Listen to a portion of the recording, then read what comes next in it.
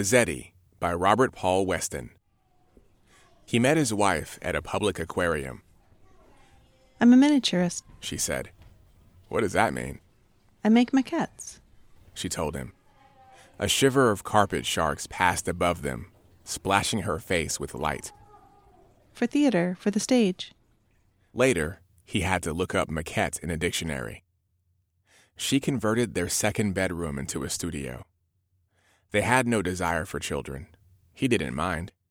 Despite having no role in their production, he thought of her miniatures as their offspring. Each commission was a perfect replica of some famous stage.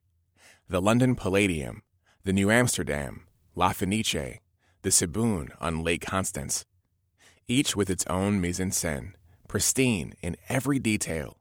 Cities, meadows, steamship decks, log cabins, moonscapes. The actors are the hardest, she said. They're the only parts that move. Solitude was part of the process. She could only bring them to life in private. When her studio's door was shut, he learned not to enter and never to knock. On the day of the accident, she was working on a musical called Strum. The story concerned a pair of elderly sisters who fall for a handsome and mercurial busker. At the hospital, the doctors told him she could wake at any moment. What surprised him most was how loudly he wept. At home, the studio door was shut. It was 2 weeks before he knocked, 2 months before he twisted the knob.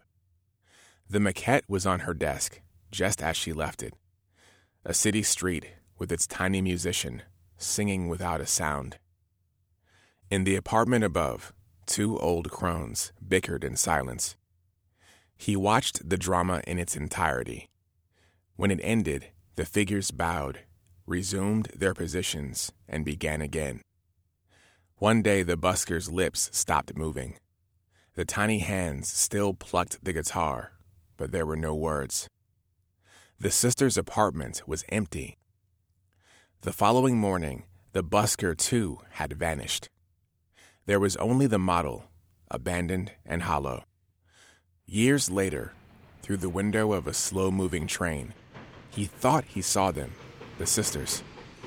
They were in the grass near the tracks, in the front room of a newspaper house, still bickering. It may have been them, or perhaps not. Before he could be certain, the train rolled on.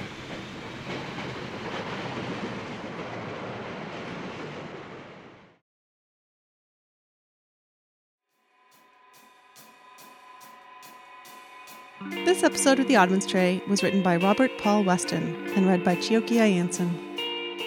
Visit us online at oddmanstray.com to read our show notes or to submit your own story of up to 400 words long.